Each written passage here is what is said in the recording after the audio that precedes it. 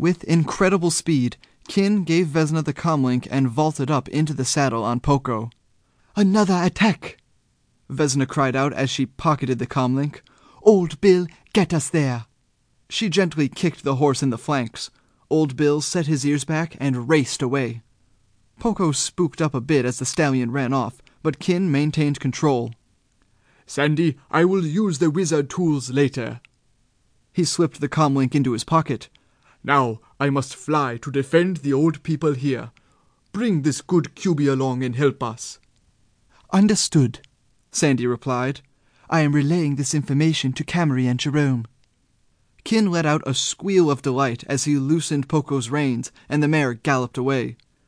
"This is almost as good as flying, in some ways better," Kin called out. The horses and Audiobook reached the side of the complex, and saw that several people were nearing the wrought iron fence. "This is the only warning you will get," the amplified voice said.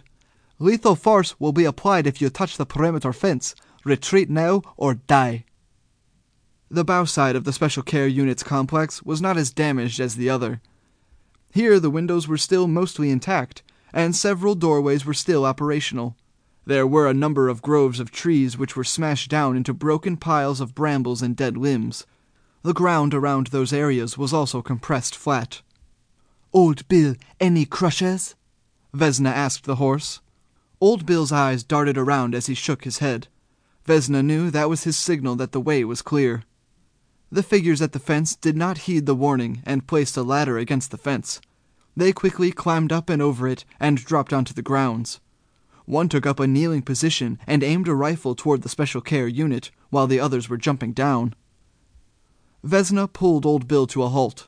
The bay stallion stood stock still, but was huffing and puffing from his exertions. His chest was wet with sweat. Vesna quickly sighted down her own rifle and fired. Bang! The kneeling figure by the fence fell over. He never managed to fire a shot.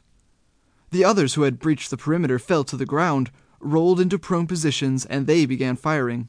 A mixture of handguns, carbines, and rifles barked out a deadly chorus.